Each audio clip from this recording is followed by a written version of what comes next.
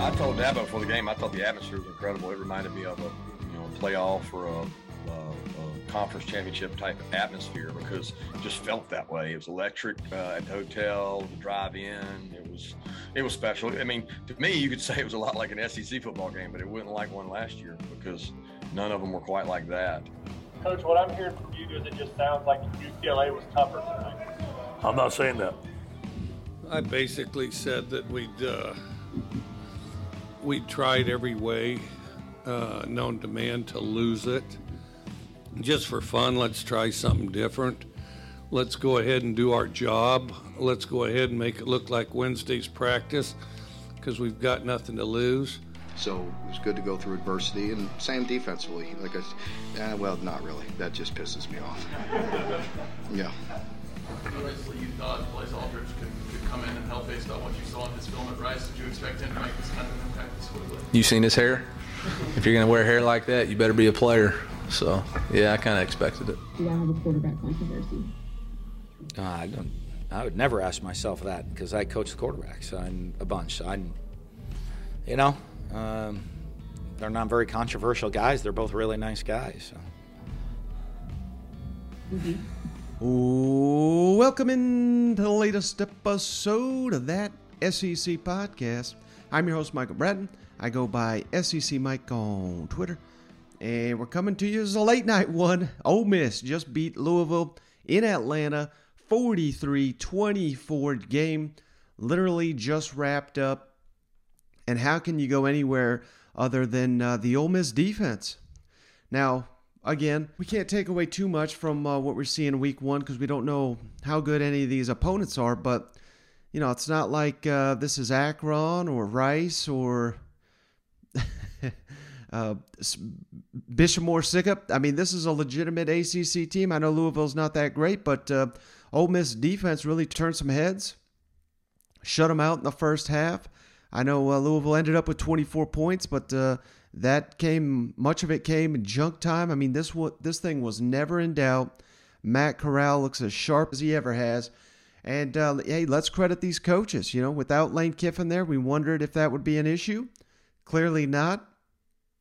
Interesting move there. He put the special teams coordinator in charge of the team and let DJ Durkin run the defense and left Jeff Lebby to run the offense there. So, I'm not quite seen that done yet, but I guess no need to name an interim. They probably had all their game plans ready to go, considering this is a season opener.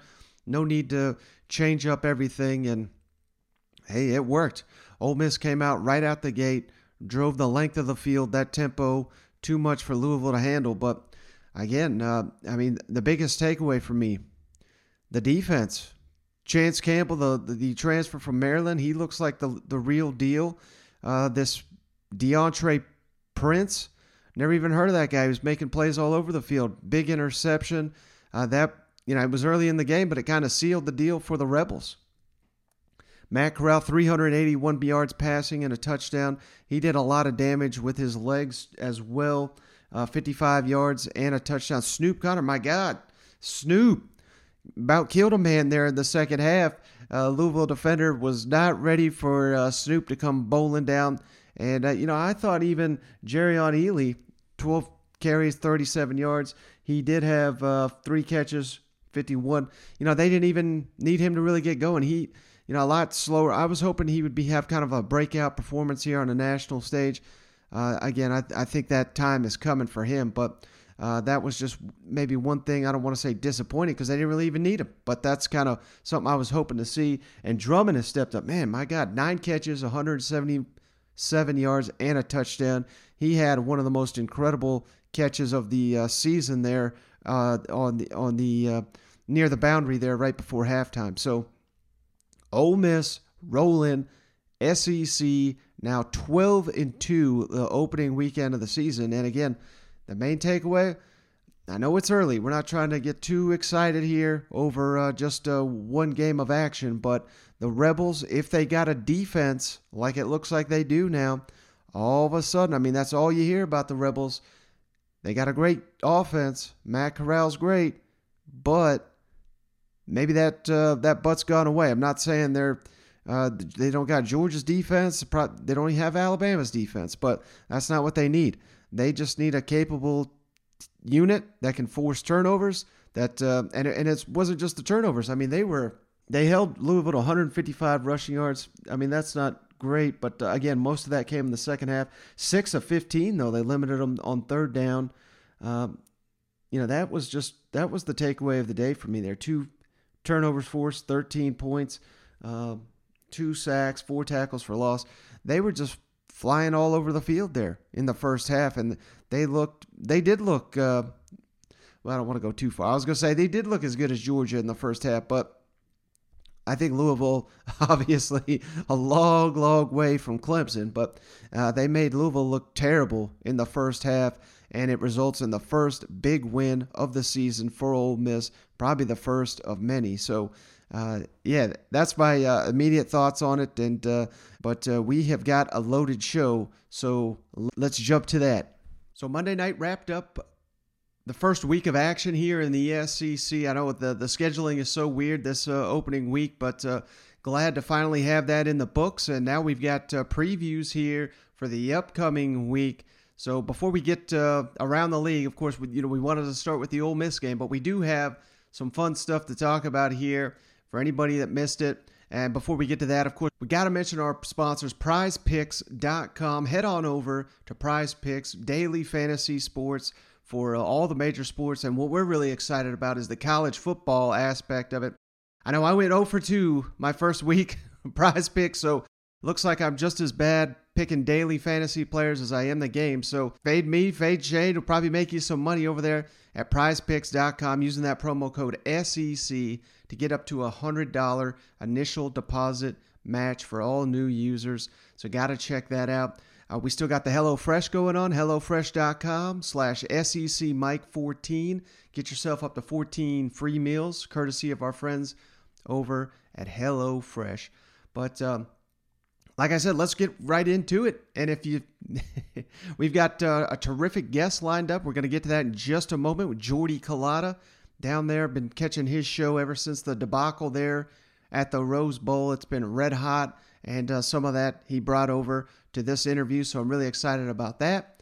But before we get to that, Trevor Lawrence. We all know the stories. Tennessee fans wishing they got him. He almost, I don't know how close he really was to going to Georgia. Of course, Georgia landed Justin Fields, but before they got into the Fields race, they were red hot after Trevor Lawrence. And now that Georgia whooped Clemson in the opener, somebody had to pay up on a bet. You look good in red and black, man. I like it. All right, so how great was that? Trevor Lawrence decked in Georgia red there. I just thought that was great. I knew our Athens audience would love that. And, this will lead right into our interview here with Jordy Culotta, but we had to play this video from UCLA. I really forgot to throw in. There's so much action to pack into Sunday's show. Forgot all about the sissy blue shirt comment from Coach O. I'm sure you've seen it by now, but UCLA has been making money hand over fist, trolling LSU, trolling Coach O. Check this out, courtesy of UCLA. Bring your ass on. Bring your ass on in your little sissy blue shirt.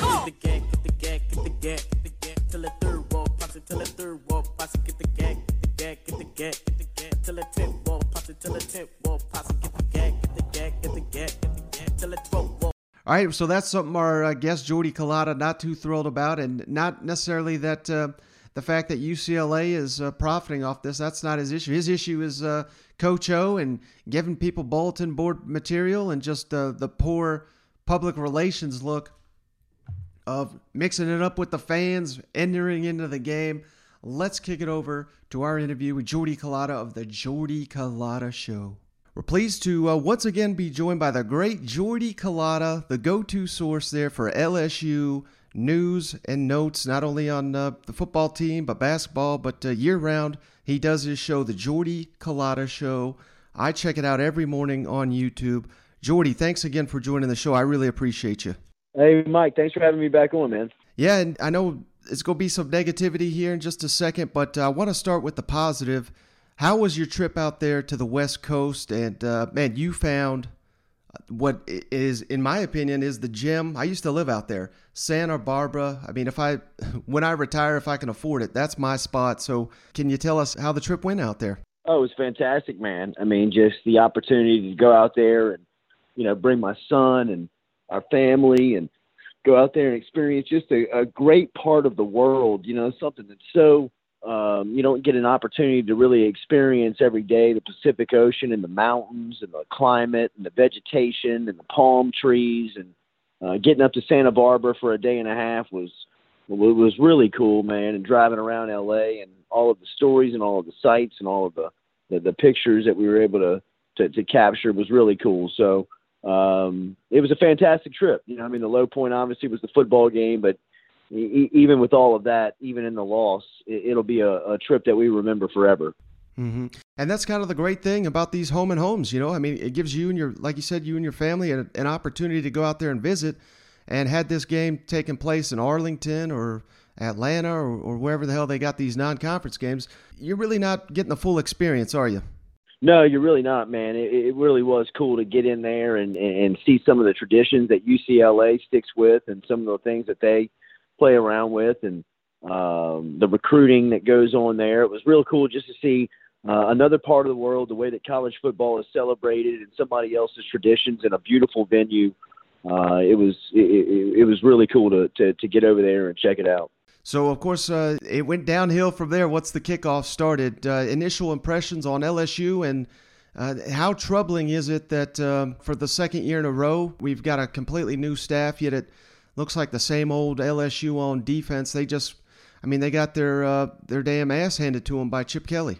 No, they did, man. They just weren't prepared. If you watch the game, some of the things that we were watching from a standpoint of just scheme on scheme, man on man. It was clear and evident that UCLA was the more prepared and better football team. And from everybody that we spoke to, and just watching the game, it falls at the feet of the coaches.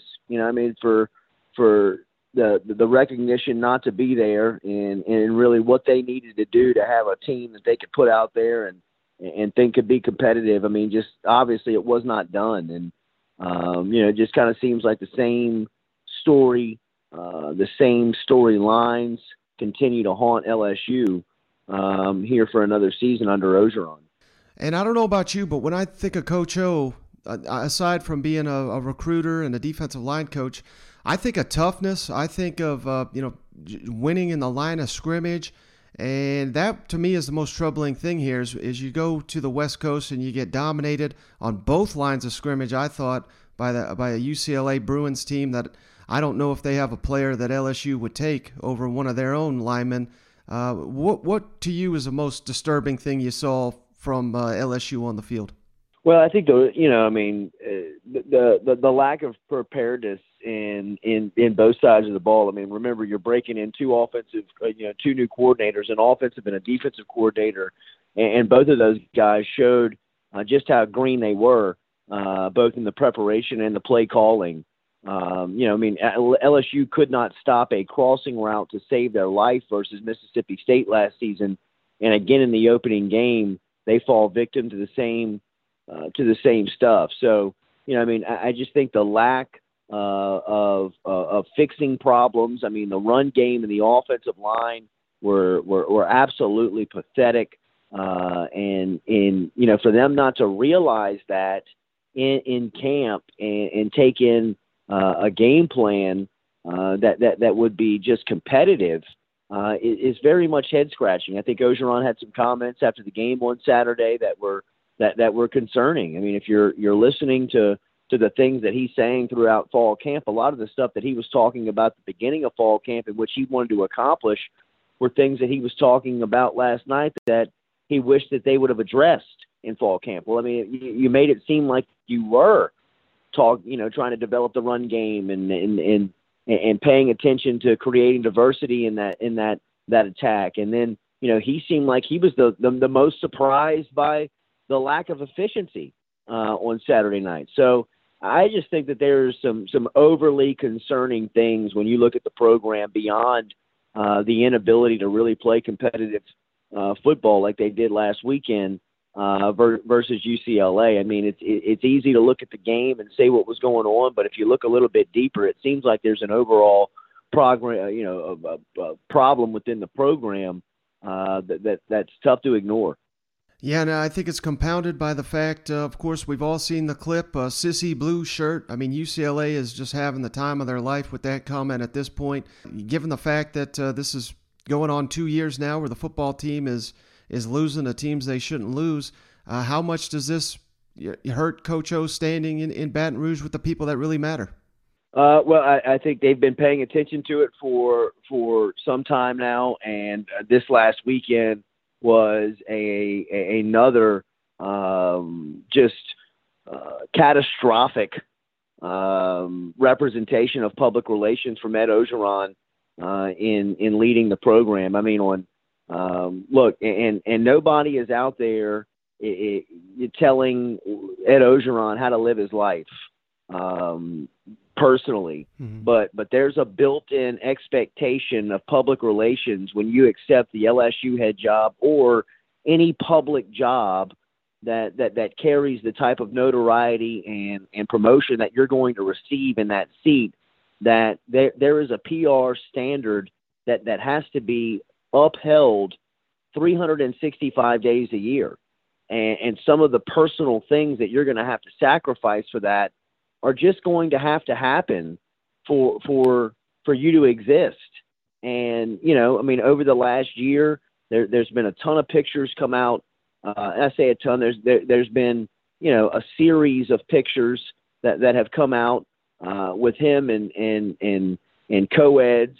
Some have come out from the bedroom. Some have come out from poolside. Some have come from walking down the beach. Some have come out from walking down the street. And he had another one pop up on Friday in downtown Los Angeles, 24 hours before his team's supposed to play. And look, it could have been a 2-minute stroll. It could have been a 30-second, crossing pass with his partner that was there with him in Los Angeles to watch the game with him. Nobody knows the story, but what the story that social media tells is that he's out there chasing skirt the week of the game, and then 24 hours later, his team gets their teeth kicked in, and they're not prepared and ready to go. And then throw on top of that, while he's walking into the game, cameras catch him going back and forth with a fan in which he, says to meet him on the field and he'll kick his ass. It's just like, come on, man. Have a little bit of awareness and understanding of the position you're in and what goes along with that. And credit UCLA because, they have taken the sissy blue comment and have turned it into a moneymaker. They're making T-shirts. Their social media right now is the header. They have made hype videos around. They have turned him in and LSU into a meme. That they have turned them, into the butt of a joke. It is. It's comical on what the reaction has been and how UCLA has taken, another PR misstep by Ed Orgeron and turned it into something that will live on forever. I would imagine that UCLA would probably use the term of sissy blue shirts for at least the next 20 years with the way that they're running with it right now. All right, last thing for you, Jordy. Of course, LSU's got a couple cupcakes lined up here, but then SEC play gets started here with a trip to Mississippi State. How big will that game be for Coach O? And, I know every situation is unique, so you can't make it an apples and apples comparison, but if he loses that game, could we see a repeat of what happened to Les Miles where they cut him in the middle of the season? I don't necessarily know if they can do that because I'm not sure on staff if they have somebody qualified enough to take over. But, I can tell you that every game is going to be a pressure cooker for Ed Orgeron because, like I said, his team is struggling on the field, and then you compound that with some of the off the field stuff, and then LSU is still under investigation for some of the Title IX stuff that Ed Orgeron's name has been involved with. To the degree it has not been that harsh, but it cracks the door for administrators to find a way to move him without having to pay a buyout. And if that's possible, and he continues to not understand the weight and the scope of the public relations that goes along with the job, then, it's going to be, it could be a really quick hook, in my opinion, for finding a replacement on Ed Orgeron. I really do. I think that, the seat and the temperature has turned up to a very hot status after this past weekend at UCLA, and it wasn't all just because of the outcome of the game. Yeah, that's something you hit on your show, the Jordy Culotta show. Again, if you're not checking it out, you got to check it out. The powers that be have kind of addressed this with Coach O and his agent and whatnot about being more publicly aware. So, it's very troubling when I hear comments like that. I would say the same thing. If people are approaching you and asking you to change the way that you are doing things within your job to make sure that you can sustain and hang on, you would probably react, with a way that it would serve you better to stay there in the long term, and that just hasn't been the case. There's been conversations, there's been discussions with both Orgeron and his representatives on how to handle the public relations of the job, and continuously it's disrespected. And I think all you got to do is look over the past 72 hours to see that from LSU standpoint. All right, he's Jordy Culotta. Really appreciate him giving us the time on this such a busy day, and thanks again, man. You are truly the go-to source there for LSU sports, so I appreciate you hopping on the line. Thank you, man. All right, so I really appreciate Jordy hopping on the line. There's no one better in Baton Rouge covering LSU. He's got his own show.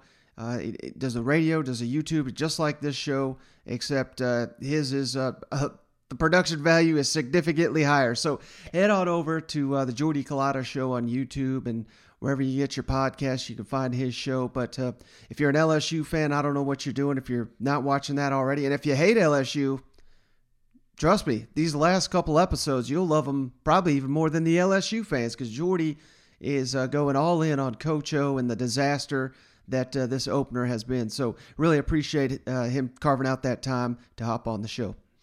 But hey, we've got a couple things to get to here, so let's kick it around the league. Now let's go around the league. What is 12 personnel? I got to get up 2 tight ends and 2 wide receivers, or 1? I'm just kidding. I know what 12 personnel is. So, worry about playing Alabama. I can't figure out whether or not the Big Ten and Pac-12 are going to yo-yo around and play football with us or not. They're playing great. Love it. Love the game. Awesome game. It's unbelievable for our country. It's great for our universities. It's great for our towns when we play. It's great for our young men. I personally think it's the greatest game in the world. So if they elect to play, great. If they don't, that's on them. I got enough crap to worry about with preparing for Alabama and figuring stuff out at Mizzou. So the team is in great spirits. I know there was a lot of doom and gloom. I saw and heard a lot about how the hopes of our season hinged on the results of an MRI, and frankly, that's bullcrap. We've got a hell of a football team, and whether one guy's in or out, we got 117 other guys that are ready to step up no matter who's out. We got Kevin. All right, I'm not a big opening statement guy, and plus you guys are going to ask whatever you want to know anyway, so let's just go ahead and get started. Is there any questions? Young man from Destrehan, Louisiana. Hold on a second. Hey, guys! Hey! I'm having a press conference, okay? Thank you.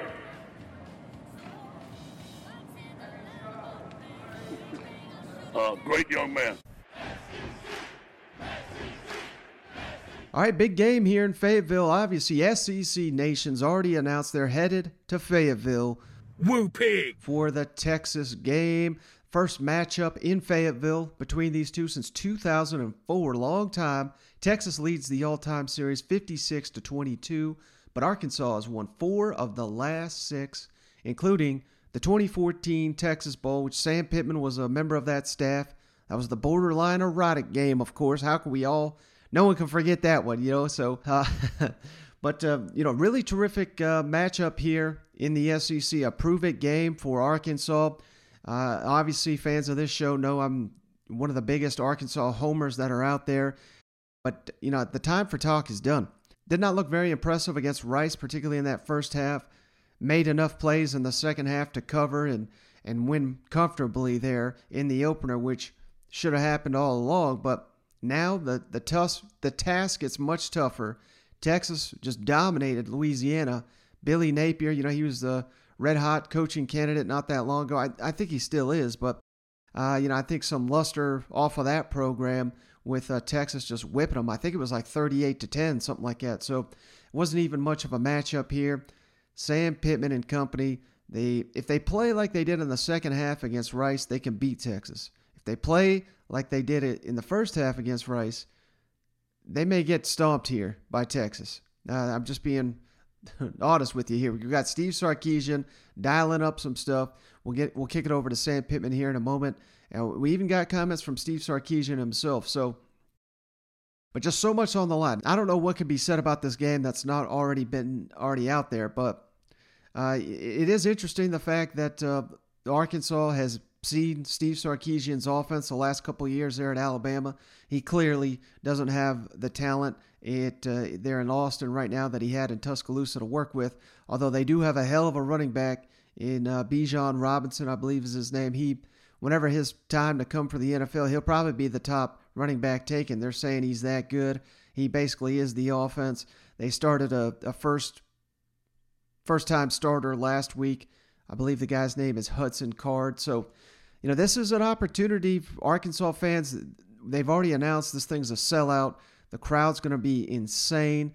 This is a really good opportunity for Arkansas, who's an underdog in this game, a 6-point underdog against Texas, can really rattle this young quarterback. So that's something that we'll have to pay close attention to Saturday night, ESPN, nationally televised when it's Arkansas and Texas. I know Kentucky, Missouri, there's more on the line in terms of SEC standings, but this game right here, Arkansas, Texas, this is the one I've got circled on my calendar for week 2. So let's kick it over to Sam Pittman. Talks about Steve Sarkisian's play calling on KJ Jefferson. I thought these were some outstanding comments here. With, it's funny, these coaches that say, they don't hear the criticisms, they don't hear what people are saying, and then you got a coach that, is very transparent here. And Sam Pittman, he acknowledges, we hear what you're saying. We've heard all the complaints about KJ Jefferson in the opener against Rice. I know he didn't look too great, but he had 3 touchdowns, and what was the margin of victory? 3 touchdowns. So certainly seems like KJ Jefferson, even when he's having an off game, still getting it done for the Razorbacks. Sam Pittman still got his quarterbacks back. And lastly, they talk about really studying that Alabama offense from last season. He said they'd be fools not to. So this summer you were very complimentary of Steve Sarkisian's play calling in the playoffs, understandably. What did you see from game 1 in terms of usage of personnel and what they're doing in that regard, his play calling and the scheming they're doing? He got Louisiana on a unbalanced 12 set, flipped them back over to the field. They didn't make an adjustment on defense, and then 5 Robinson, he was wide open. They tossed the ball to him, and he made easy catch for a touchdown. So he's still doing those type of things. Very, very, very strong schematic guy. Uses his talent, and he has talent. He's got a lot of talent, skill position, and I think his running back is really, really special. He also returns punts, had one called back Saturday, also returns kickoffs. But he has more than just Robinson, but Robinson's special. With Malik, I know you guys wanted to get him in the game. Just the way the game flowed and everything just made it difficult to do that, I guess. Yeah, I think when the game, your intentions are always your intentions before the game starts, and then when the game starts like it did for us, especially offensively, you're trying to fix your starter and you're trying to fix your starters, I want to say this, I think KJ probably took a lot of heat this week, and everybody got their opinion, but the one that really matters is mine, and he's our quarterback, and he's going to be a heck of a quarterback for us, and you can't erase what's happened. You can't erase it. We didn't have a good first half, but you also probably need to talk about that the kid played well in the second half too, and he corrected it. And so Malik, I wouldn't have one bit of problem playing Malik, to answer your question. I think he would give us something different a little bit because of his speed, but he also can throw the ball. We just got caught up in a bad first half, and we were just trying to fix it the entire first half, and obviously after halftime. Sam, obviously different players, completely different team, but do you put anything into last year's Alabama game and how Sarkisian played against your guys' defense? Yeah, we certainly have looked at it. We'd be a fool if we didn't, but we certainly have looked at it. At that point, he may have been a little conservative than what they normally would be. It was the last game of the year. They're trying not to get anybody hurt. They're going into the SEC championship game, all those things. So I think he may have played us a little bit conservative over what we saw on film from previous games of his. I think the man is as good an offensive coordinator as there is in the country. I've thought that for a long, long time. And again, I've never met him, but I said it before, I think the national championship game he called, and then you go back and look at the way he called the game on Saturday. He's a phenomenal offensive mind, and we have used that Alabama from last year. We went back and watched certainly all the games from last year as well. So I've already said, I think this is the game on the calendar for Arkansas. The schedule is incredible this year. We all know that, blah, blah, blah. But I love the fact when that gets thrown around, it's like, well, we just completely dismissive of Arkansas, which is asinine in my opinion. But the rest of the way does not get much easier. And this is a winnable game against a team that may out-talent you on paper, but it's in a hostile environment. They're still getting acclimated to their new coach, the new systems on both sides of the ball. This is a real opportunity. If Arkansas is going to have the type of season that I think they're going to have, win 7, possibly 8 games, that's not going to happen if they don't win on Saturday night and get this momentum rolling. So a lot on the line for the Razorbacks. Cannot wait for this matchup. And while we're at it here, let's kick it all down to Austin, where Steve Sarkisian also met with the media here on Monday, coming off Texas's season opening win there against Billy Napier's Louisiana program, as noted. And Steve Sarkisian was asked about matching wits with Barry Odom and that defense. He's got some high praise for Jalen Catalon and the Arkansas linebacking core. And he was asked about the Arkansas rivalry, too. So I thought Razorback fans would appreciate this one. Can you talk about Arkansas's defense, that 3-high safety look? Obviously, you faced it last year, but what stands out about it? Well, I mean, they do a really good job of the strength of their defense is right down the middle. They've got 2 really good linebackers in Bumper Pool and Grant Morgan. Smart, heady players, very physical, tough. And then the guy who I think makes it all go is Catalon in the middle. He's back there kind of playing center field. Very aggressive player, excellent tackler, really good instincts. And it allows, the way those 3 guys play, it allows the other guys to, really penetrate up front with their defensive line, mix their coverages in the back end. But in the end of the day, those 3 guys really make it go, and they're very good football players. Yeah, Steve, I was curious about your knowledge of the rivalry. I don't know if you've ever seen a tape of the big shootout game, and do you kind of approach rivalry games different when you were at Washington, USC, and like a special animal, and how do you prepare for it? Probably twofold. One, I am very aware of the rivalry. I say this a lot. I love the pomp and pageantry and the history and the tradition of college football. I think that's what makes our game so unique and so special. So I appreciate it, and I like that aspect of it. And I'm the first guy, if we have some downtime, that turns on these kind of rivalry games. I like to watch them and the pregame and all that kind of stuff. For us, from a preparation standpoint, we really don't.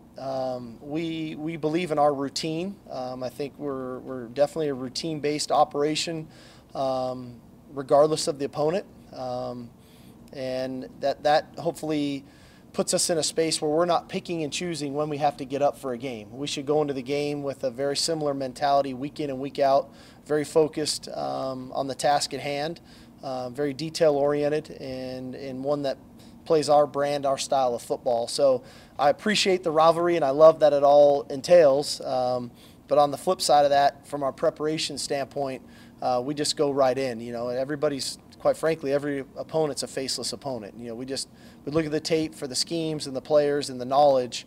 But at that point, our preparation, it's about us.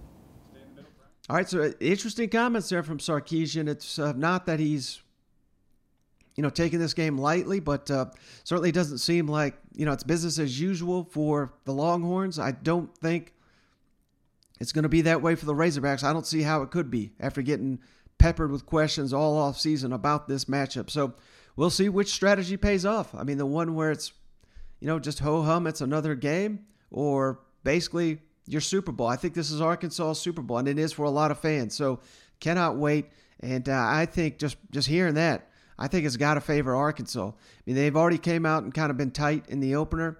As long as we can avoid that, correct the issues, and they did it in the second half. They come out like they did in the second half. I like the Razorbacks here. Staying in the state of Texas, let's jump it on down to College Station. Gig 'em Aggies. Where Jimbo and the Aggies, they've got an interesting matchup here too. I think the line for the Colorado game, which is in Denver, is at 16, and that surprised me initially. But Colorado, I think, not that they're going to be able to match Texas A&M for all their power, but pretty solid team. I mean, they went 4-2 last year. Shortened season, I know, but started out 4-0. Their coach, I believe, was named Pac-12 Coach of the Year. They just won last week. Yeah, it was against Northern Colorado, but hell, almost everybody plays a cupcake week one. So, I'm not downgrading them for that, but they took care of business 35-7 against Northern Colorado. So this is probably a Colorado team that's coming in with a ton of confidence. Now, certainly that's not going to help once some Aggies hit the field and punch them in the mouth here, but this is maybe a little bit of a trap game here for the Aggies, where you're playing. This is your first time Haynes King starting on the road, and it is the road. I know it's technically a neutral field. I'm sure there'll be a lot of Aggies. I hope there are a lot of Aggies that travel to this game. Denver's one of my favorite cities. Definitely, if you're planning to make a trip, reach out. Maybe I can give you some recommendations there, but cousin Jonathan and I, we've been there twice now, and one recommendation right out the box: don't stay near the airport. We found out the Airbnb, they do not let you know if you're staying in a gang neighborhood till you get there. So, true story. But good news for the Aggies. Michael Clemens is going to be back for them in this matchup. Maybe that'll shore up some of the defensive struggles they had against Kent State. Kent State really hit them with some big plays here in the opener. Of course, they didn't do much of anything in the second half, but this will be an interesting one here. Young quarterback, offensive line still a little bit in transition. Haynes King had the 3 turnovers in the first game. Jimbo did not sound concerned at all, and now that he's studied the film, he seems even more confident in what King can bring to the team. But again, maybe you get your quarterback rattled in a game like this. Let's not forget the altitude, which some people make a big deal about. Jimbo Fisher, not at all. But I can tell you from experience, it's pretty weird. It's until you get up there, you cannot replicate it. And the best way I can kind of explain what it feels like is just, even after short walks, you feel like you're out of shape. You're out of breath. I thought, God, my ass is getting fatter than I thought. Last couple times I went up to Denver, but then it hits you that you're in that altitude. So that's what it does. I mean, it takes the breath right out of you just walking up the stairs. So what's that going to do playing a football game? It's going to be intense. So, and I think the last time we kind of mock this off, it was Missouri went on up there to, was it Wyoming? And I believe it was the season opener. And what happened? It was Wyoming kicked the shit out of Missouri. And this was, if I'm not mistaken, this altitude is no joke. Trust me. So I think it's a little bit bigger deal than what Jimbo's making it out to be. But again, you're going to have the advantage of damn near every position. So I'm not saying it's going to cost the Aggies a game, but a little bit of a trap game here. So got to get King, eliminate those turnovers, get adjusted to this altitude. And I think those are the only two things that could trip up the Aggies. And the fact that they're going on the road makes this game a little bit interesting in my mind. So let's kick it over to Jimbo, who talks about King and the eval after studying the Kent State tape. And here's another great stat. You know, we talked about A-Chain and Spiller and Smith and all the plays they made in the opener. Here's what I was not aware of till today. 25 plays of at least 10 yards or more for the Aggies in the Week 1 opener win over Kent State. That's more than anybody in the nation. That's incredible. 25 plays of 10 or more yards. I mean, my God. So how do they keep that rolling here? And on facing this Colorado team in this altitude, that's something also Jimbo hit on. What did you see from Haynes in terms of his composure? Outstanding. And just not one bit. The moment was on? not too big at all. Was totally in the game. If something went wrong, he can walk off and tell you what went wrong, why it went wrong. We're communicating excellent all night, seeing things. And if we say, you know, this side here, I thought that coverage, maybe yeah, Coach, I see what you're saying now. I could have come back here. Was excellent in communication. And I thought, you know, you always wondered it was a moment too big, and it wasn't. And it really got to test him under duress. Had a couple, you know, you get turnovers. Does that put him in the shell? Nope.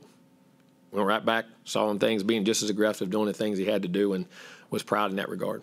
Coach, you guys had 25 plays of at least 10 yards on Saturday. That was the most in the country. And Jalen said he thinks you guys can be even more explosive. So with all these weapons, I mean, how explosive can this offense be? Well, I mean, if we stay disciplined, and that's what we got to work on. I mean, all those good things, but then you have the self-inflicted wounds and little things of wide interception was made, guys not spacing, guys getting hands on balls that shouldn't be there, trying to make I mean, little things. And again, those come from, I want to get the ball, I want to get open. Well, how is that in correlation to the next route coming behind you?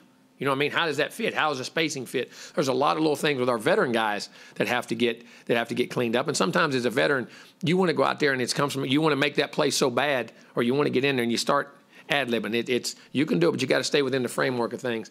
But we can. I mean, you know, we dropped a touchdown. We had a big touchdown drop in there and still played really well. I mean, there's a lot of potential for guys that can run with the football, catch it. Quarterback can throw it. He can run it.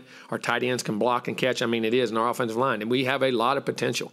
But again, potential means you haven't done it. And what I'm looking for is the consistency and the physicality that we do it with, so we can keep perceiving. And the other thing in that game, we actually messed up a short yardage, and that was all it came from was a missed block. We didn't again come down all the way on a guy where we could have hit that seam. And something that little, you know, you have a 6-7 play drive, because in the first half, the thing about us was we didn't have the field position. We were always backed up. And so we were on long drives. So we'd have 6, 8, 9 plays, and all of a sudden, boom, we didn't score. We'd score the first 2 drives, then we didn't score the next 3. And it's frustrating by still moving the ball. That's why you got to finish drives, and you got to focus, and our attention to detail has got to be a lot better. But there is a lot of potential there. There's no doubt. Jimbo, you're going to Denver and playing in altitude, which is something this team isn't really used to. What are you doing to prepare for that altitude? And is there anything? Well, test guys and no. I've done it before. I've done it multiple times and never had an issue. You line up and play. Been to Colorado, which is 200 feet higher. Been to Provo, which is 800 feet lower. With Florida kids all over the South, and it's always been fine. And you'll adjust, and people do have things. We'll have oxygen on the sidelines. Guys need to get a little air, but it's always been. I mean, Dave's played up in Mile High when you're in L.A. I mean, it's not. I mean, some guys. I mean, there could be you have a condition or something that can really affect you, but most of the time that's not a big factor. All right, next let's kick it all down to Rocky Top. Again, man, the theme here, big games here for some of these coaches. Sam Pittman there at Arkansas, facing Texas. Now Josh Heupel getting Pitt at home after, an up and down performance there on Thursday after going back and rewatching that Tennessee game.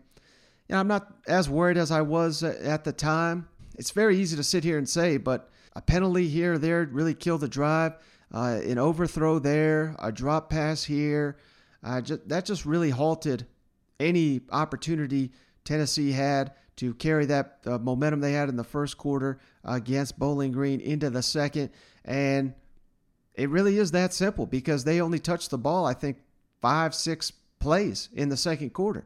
And when 2 of them are penalties, that's 20 yards of penalty. I'm talking on one possession, and a big drop that would have got you a first down, another overthrow that would have been an easy touchdown. I mean, these are plays that are out there to be made, and it's not as simple as flipping a switch. I understand that, but if these minor corrections can be made, again, these fireworks would have been everything we were anticipating from this Josh Heupel offense in the opener against Bowling Green. So a lot to work on here going up against a Pitt team led by Pat Narduzzi, known for his defense.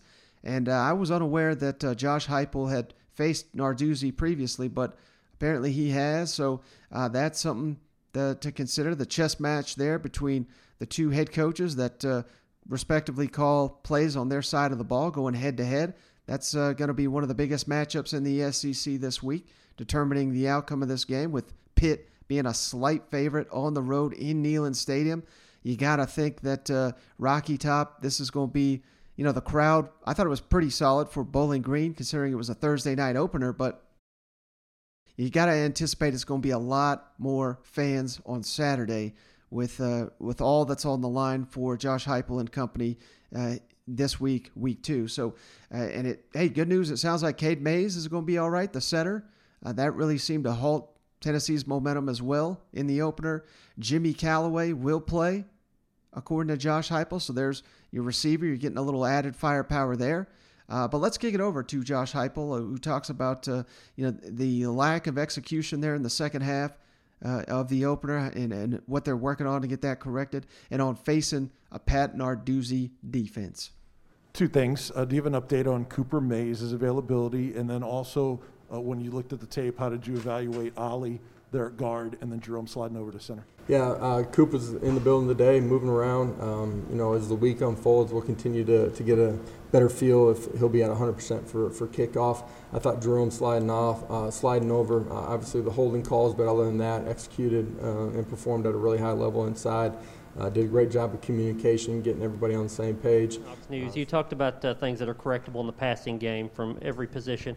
How common is that when you're putting in a new system, a few new wideouts, a new quarterback? How common in your experience is that you need? Yeah, you don't want it to be that way. You want to go out and execute. The second half of that ball game's probably as poorly as we've executed since we started training camp. Somebody asked that question after the ball game. Didn't want to answer that before. For whatever reason, we can get back and execute the way we did early in the football game. Yeah, Coach, you've played against Pat Narduzzi's defenses before.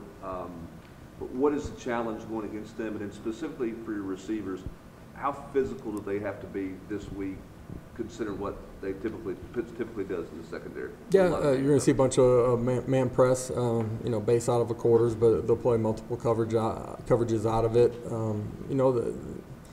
They're a well-coached team in all 3 phases of the game. They're going to be tough and physical. That's out on the perimeter. That's inside the core too. And so you got to be tough. You got to be have strain. You got to play with a physical presence. That's going to be important for us out on the perimeter. It'll be true for the guys in the core too. How would you rate your wide receivers' physicality through camp and through the first game? Yeah, those guys are tough, physical. We put them in those situations every single day.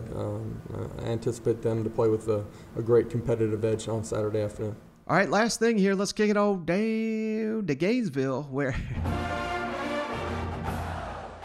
my word, I thought I was making a big deal out of Emory Jones and Anthony Richardson and the battle there for the starting quarterback spot in Gainesville. That apparently is not a battle at all. It's Emory Jones, but the fans and people in the media like me are dying to see more of Anthony Richardson after getting a little taste of him there in the opener against FAU. But Dan Mullen continues. I've seen Cole Kublik ask him about it, and Mullen laughed it off in these pressers. He's getting asked about every third question. He's getting asked about the quarterbacks and rotating them, and who. It's just odd. So, hey, I guess it's a good problem to have. You'd rather have multiple quarterbacks you trust than none at all. And certainly, Dan Mullen, we know his history. He's done that with Felipe Franks and Trask. He's done it with Tim Tebow and Chris Leak. So And he's done it with Dak Prescott and Tyler Russell. Even with at Mississippi State there with Nick Fitzgerald early in his career, they were shoveling quarterbacks kind of in and out, trying to get that. Damian Williams, I think, was the guy's name, who lost the South Alabama game. But so Dan Mullen certainly has got experience working these guys in and out of the lineup here, and knowing how to, the right buttons to hit, so to speak, for his quarterback rotation.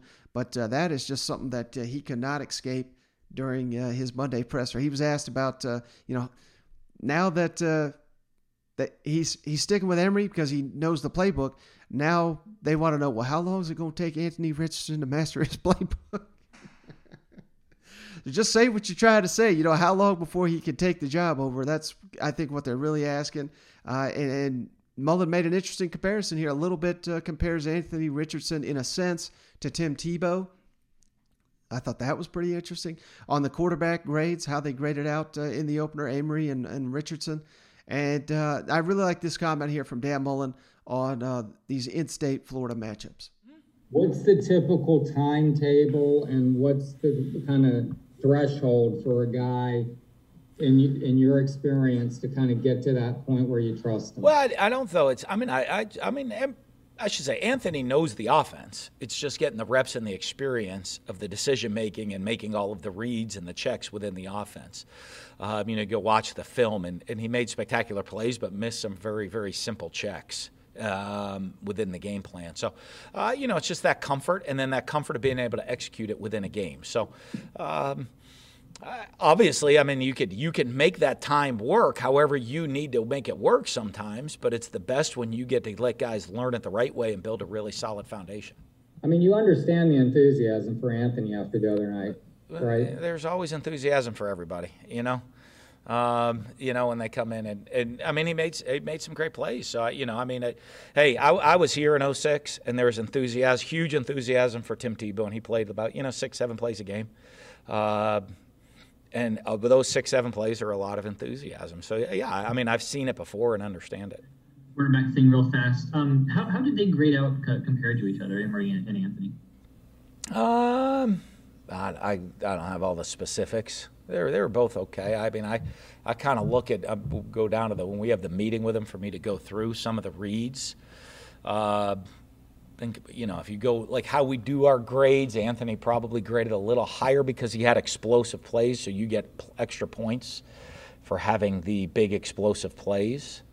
But if I went pure without giving the bonus points in, probably very similar. Okay. And then on USF, you talked about a little bit last week with Florida Atlantic. You like playing these state games. Can you elaborate on that? Why are these important from your perspective? Well, I think for one, it's a pretty neat game for people in the state of Florida. Again, this might not have national implications right now, where I don't know that, besides the Gator Club of Seattle, everybody in Seattle's can't wait to see. I'm sure there's high school players that are excited to watch the Gators play all over the country. But, the general fan in Seattle's probably not all can't wait for this game to happen. But I think here in the state of Florida, this game's a big game, for a lot of the fans. And, you're going down to the Tampa area, and for their fans to be able to come see that for players who's, both teams, their highest percentage of players are going to be from the state of Florida. Their families get to come see this game, and guys know each other from growing up and seeing the two teams play. So I think that's what always makes it fun on these kind of when you can create, little in-state rivalry games like this. I think it's good for the state. All right, so Dan Mullen, of course, has been a guy that, he's been very high on, rotating the SEC schedule. We need to play more SEC schools. But I also like the fact that, he knows, being a big college football guy, he knows what games like this mean to a program like South Florida with the Florida Gators coming into town. And South Florida looked terrible at the opener. They're probably going to get destroyed by the Gators, but this is going to be maybe a once-in-a-lifetime opportunity for a lot of these fans down here. And, there's going to be tons and tons of Gators that live in that, I think it's Tampa is where South Florida is located, but there's going to be a ton of Florida fans. Maybe they wish they could go to Gainesville more often, but they live in Tampa, so they can't make that drive. So games like this are just great for the state. And I know sometimes we like to tease Florida, never leaving the state to play these non-conference games. But as long as you got quality opponents here in the state and you've got a fan base that ranges from the southernmost tip to the northern or the panhandle region of that state, it makes sense to be playing all across the state, the Sunshine State here for the Gators. So I just really like these comments here. And, that's kind of what makes college football so unique is just the fact that you can get games like this. You would never see, the Tampa Bay Bucks playing, some Arena League team or something like that. But here in college, you kind of can get that from time to time. So it's just interesting. And I love the fact that Dan Mullen that he pays respect to things like that. All right, guys. So that's all I got on this episode. We've got a bunch of guests lined up for this week. Really going to do some deep dives here on big matchups here. Kentucky and Missouri. I've already lined up guests for those. I think I'm going to reach out to guests for Arkansas and Texas because I want to preview those games as well. Go a little bit deeper dive. So many big-time matchups here this weekend in the SEC. But as always, if you made it this far, don't forget, leave us that 5-star written review on the Apple Podcasts app. That really helps the show grow. And for each and every one of you that does that, we send you a beer koozie free of charge. So send those on over to that secpodcast@gmail.com or hit us up on Twitter. That's another great way to get our attention here. But send us over your reviews, and we're happy to send you out a beer koozie. We got all 14 SEC teams represented. So you just let us know what team you support, and we'll send you that beer koozie your way. But that's going to do it.